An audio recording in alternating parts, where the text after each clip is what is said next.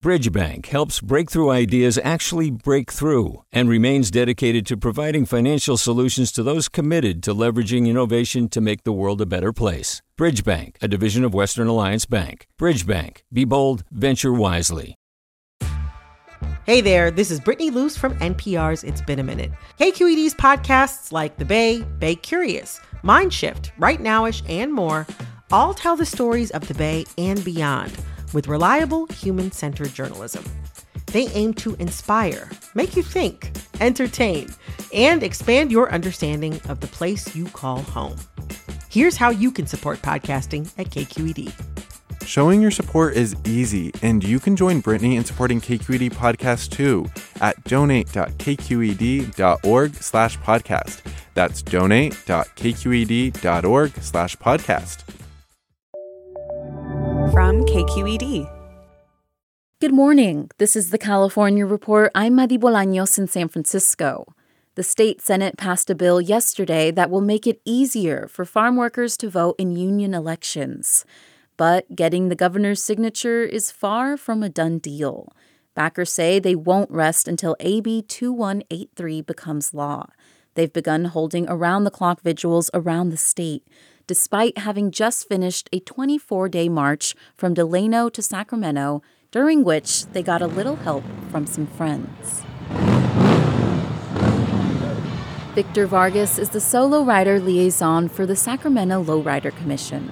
He works for the city of Sacramento by day, but his passion is taking care of his 1964 Apollo Super Sport convertible and supporting his community. So I always want to make sure that I always have my roots, planted in the soil and always give back to my community when I can.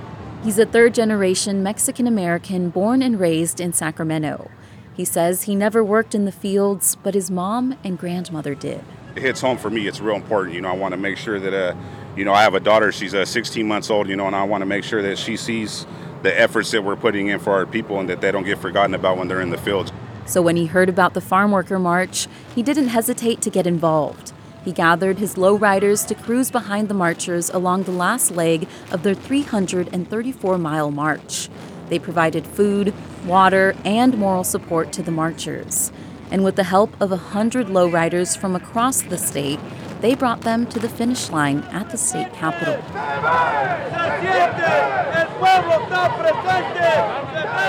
Thousands of supporters were there to welcome the marchers. As for Vargas, he says as long as there is injustice, his community will keep showing up. The lowrider community is here in support. The Chicano biker community is here in support. And, we just want to show our people, that we support them 100%, and anything we can and will do, we're going to do that for them. The California legislature has passed what supporters call a first-of-its-kind bill that could benefit 500,000 fast food workers. KQED's Farida Jhabvala Romero reports. What's big about AB 257? It would bring fast food worker and employer representatives together on a council that could boost wages to up to $22 an hour next year at large chains and address wage theft and other problems workers have complained about for years. Mary Kay Henry is international president of the Service Employees International Union, or SEIU, which co-sponsored the bill. AB 257 is one of the most important pieces of labor law to pass in generations. Industry has lobbied hard against the bill, arguing it could hurt franchise owners and raise prices for consumers. For the California Report, I'm Farida Jhabvala Romero. The bill now goes to the governor's desk. And in other news, the Biden administration will pause its program to send Americans free at-home COVID-19 tests this week, blaming Congress for failing to fund another round of shipments. KPCC senior health reporter Jackie Fortier has the details.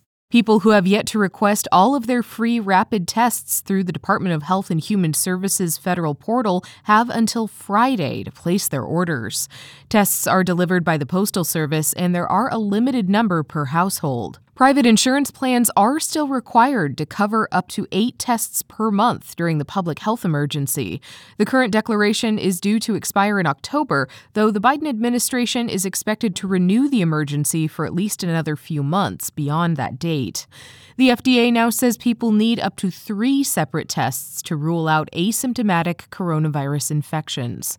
For the California Report, I'm Jackie Fortier in Los Angeles. And in other news, the Biden administration is looking for new ways to shield DACA recipients in case the courts overturn the program that protects these undocumented immigrants who came to the U.S. as children. That's according to the head of the agency that oversees the nation's legal immigration system, as we hear from KQED's Tyche Hendricks. Since 2012, DACA, the Deferred Action for Childhood Arrivals program, has offered protection from deportation and work permits to more than 800,000 people, more than a quarter of them in California. Jhabvala is the head of U.S. Citizenship and Immigration Services, the agency that handles DACA. At a UCLA law event on Monday, she admitted that DACA is hanging by a thread because a federal appeals court in Texas could strike it down in coming months or even days. Ultimately, it will depend on what the court says, and there are authorities within the secretary's powers under the statute. Jhabvala says in addition to DACA, the Homeland Security Secretary has other powers to allow undocumented people to stay temporarily in the U.S. on a case-by-case basis. She said President Biden has ordered her agency to preserve and strengthen DACA.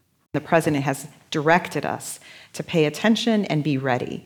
I don't want to prognosticate about what the court might or might not do and how it might or might not do it, but I can assure you it's at the top of our minds all the time. Meanwhile, Jhabvala says she's proud of crafting a brand new regulation that will make it harder for a future president to end the DACA program. For the California Report, I'm Tyche Hendricks.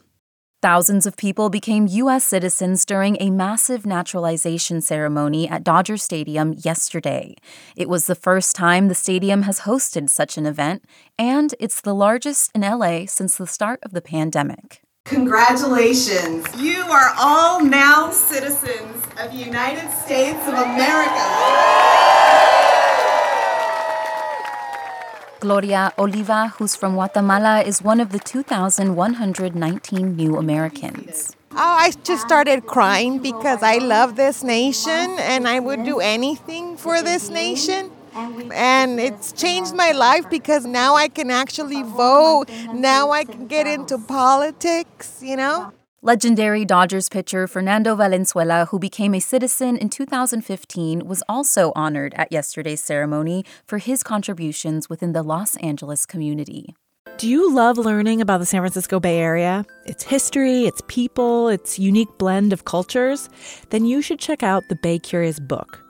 I'm Katrina Schwartz, editor and producer on the Bay Curious podcast, and I'm here to let you know that for the month of May, we've worked out a sweet deal for KQED podcast listeners. Right now, you can get the Bay Curious ebook for $1.99. That's right, $1.99. Just search for Bay Curious wherever you get your ebooks, or find a link in our show notes. This offer does expire at the end of the month, though, so you'll want to act on it fast. Happy reading!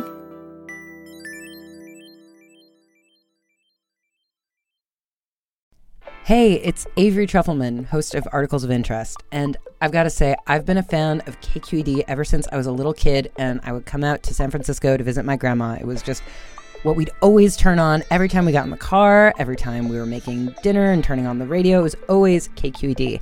And then over the years, I've become a massive fan of KQED podcasts because this is local reporting at its best. These are answers to questions you've always wanted to know, interviews with exciting, unusual voices, necessary journalism, all told with love and care and artistry. And did you know that a majority of KQED's funding actually comes from members? It's just people like you and me supporting the programs they love, while also getting access to cool events, behind-the-scenes footage, and so much more. If you want to sign up and be a part of this amazing community, visit donate.kqed.org/podcasts to become a member today. That's podcasts with an S.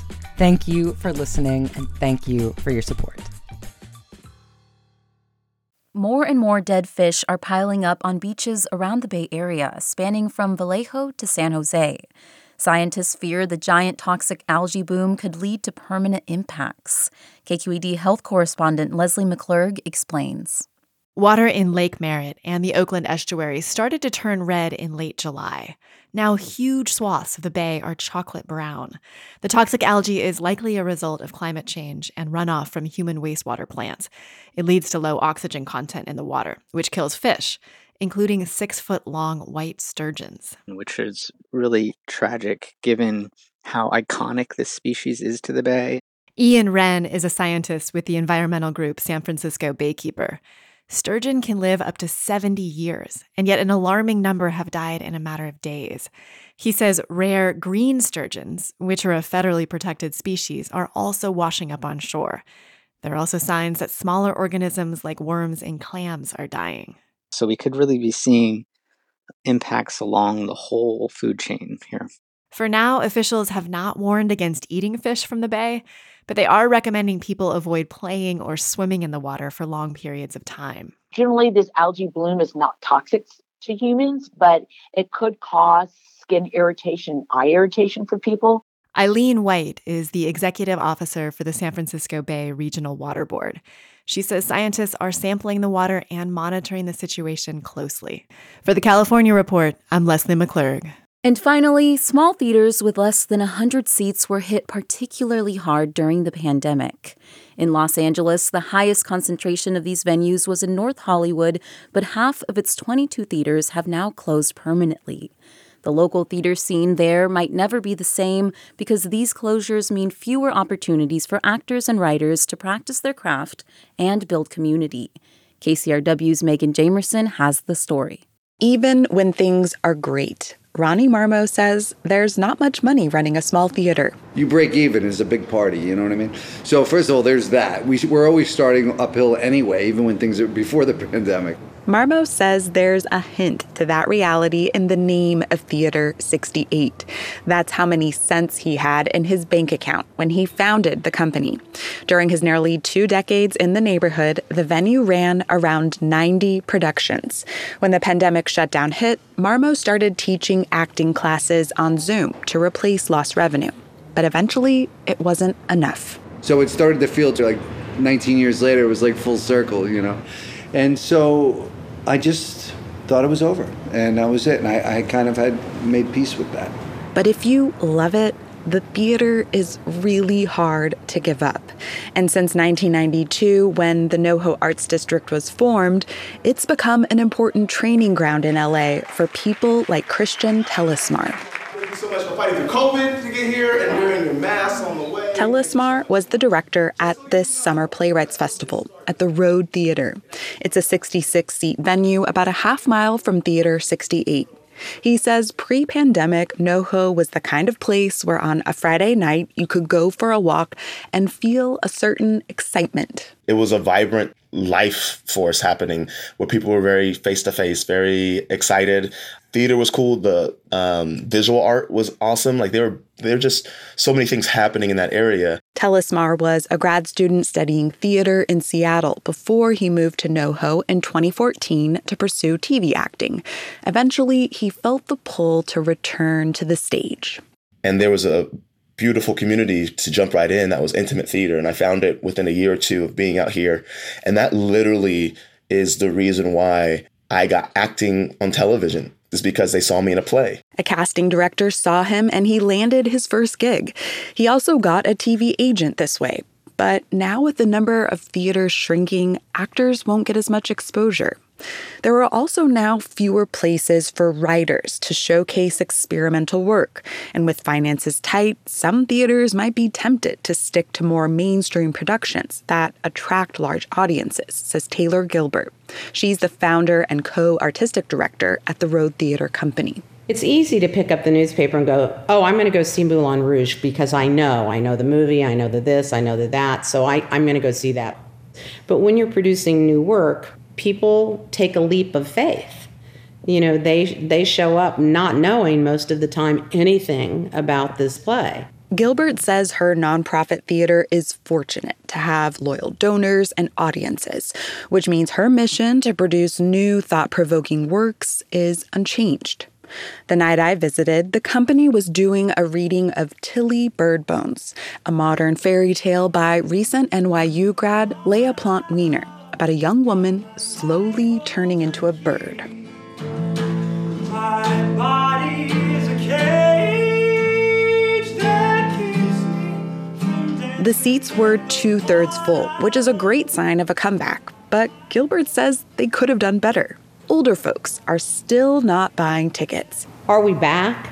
No, people are scared. People are still afraid to be here. While things aren't back to their pre-pandemic levels, after I visited the Road Theater, Ronnie Marmo got some really good news. His old landlord offered Theater 68 a new lease, and they will reopen this fall. I didn't know whether to laugh or cry or run for the hills or jump up and down. I didn't know what to do, And while the neighborhood looks different than when Marmo first arrived, this is a good sign that you can't take the art out of the NoHo Arts District. For the California Report, I'm Megan Jamerson. And that's the California Report for Tuesday, August 30th. We're a production of KQED Public Radio. I'm your host, Madi Bolanos. Thanks for listening and have a great day. Support for the California Report comes from Stanford Healthcare, alerting listeners to the critical blood shortage in the area. Now's the time to donate blood and make a difference. StanfordBloodCenter.org. Paint Care, now with 834 drop-off sites in California where households and businesses can recycle their leftover paint. More at paintcare.org. And Eric and Wendy Schmidt, whose philanthropy includes Schmidt Ocean Institute. Coming this fall, the launch of research vessel Falkor 2, advancing the frontiers of ocean science and exploration, on the web at schmidtocean.org. Hi, I'm Sasha Koka, host of the California Report magazine. Every week, we bring you stories about what connects us in the giant, diverse Golden State. Because what happens in California changes the world. I love this place. We were once seen as like the place to be, California. The land of milk and honey. That's where you go to Sunshine State, but we just have challenges right now. KQED's California Report magazine. New episodes drop every Friday, wherever you get your podcasts. Hey, it's Glenn Washington from Snap Judgment. And if you love what you're hearing, and I know you love what you're hearing, please consider becoming a KQED member. You get special access to cool events, behind-the-scenes footage, and so much more. Plus, you'll sleep better at night knowing you did your part for the community you depend upon. It's in you. Please be in it. Visit donate.kqed.org/podcasts to sign up now. That's podcast with an S. Thanks.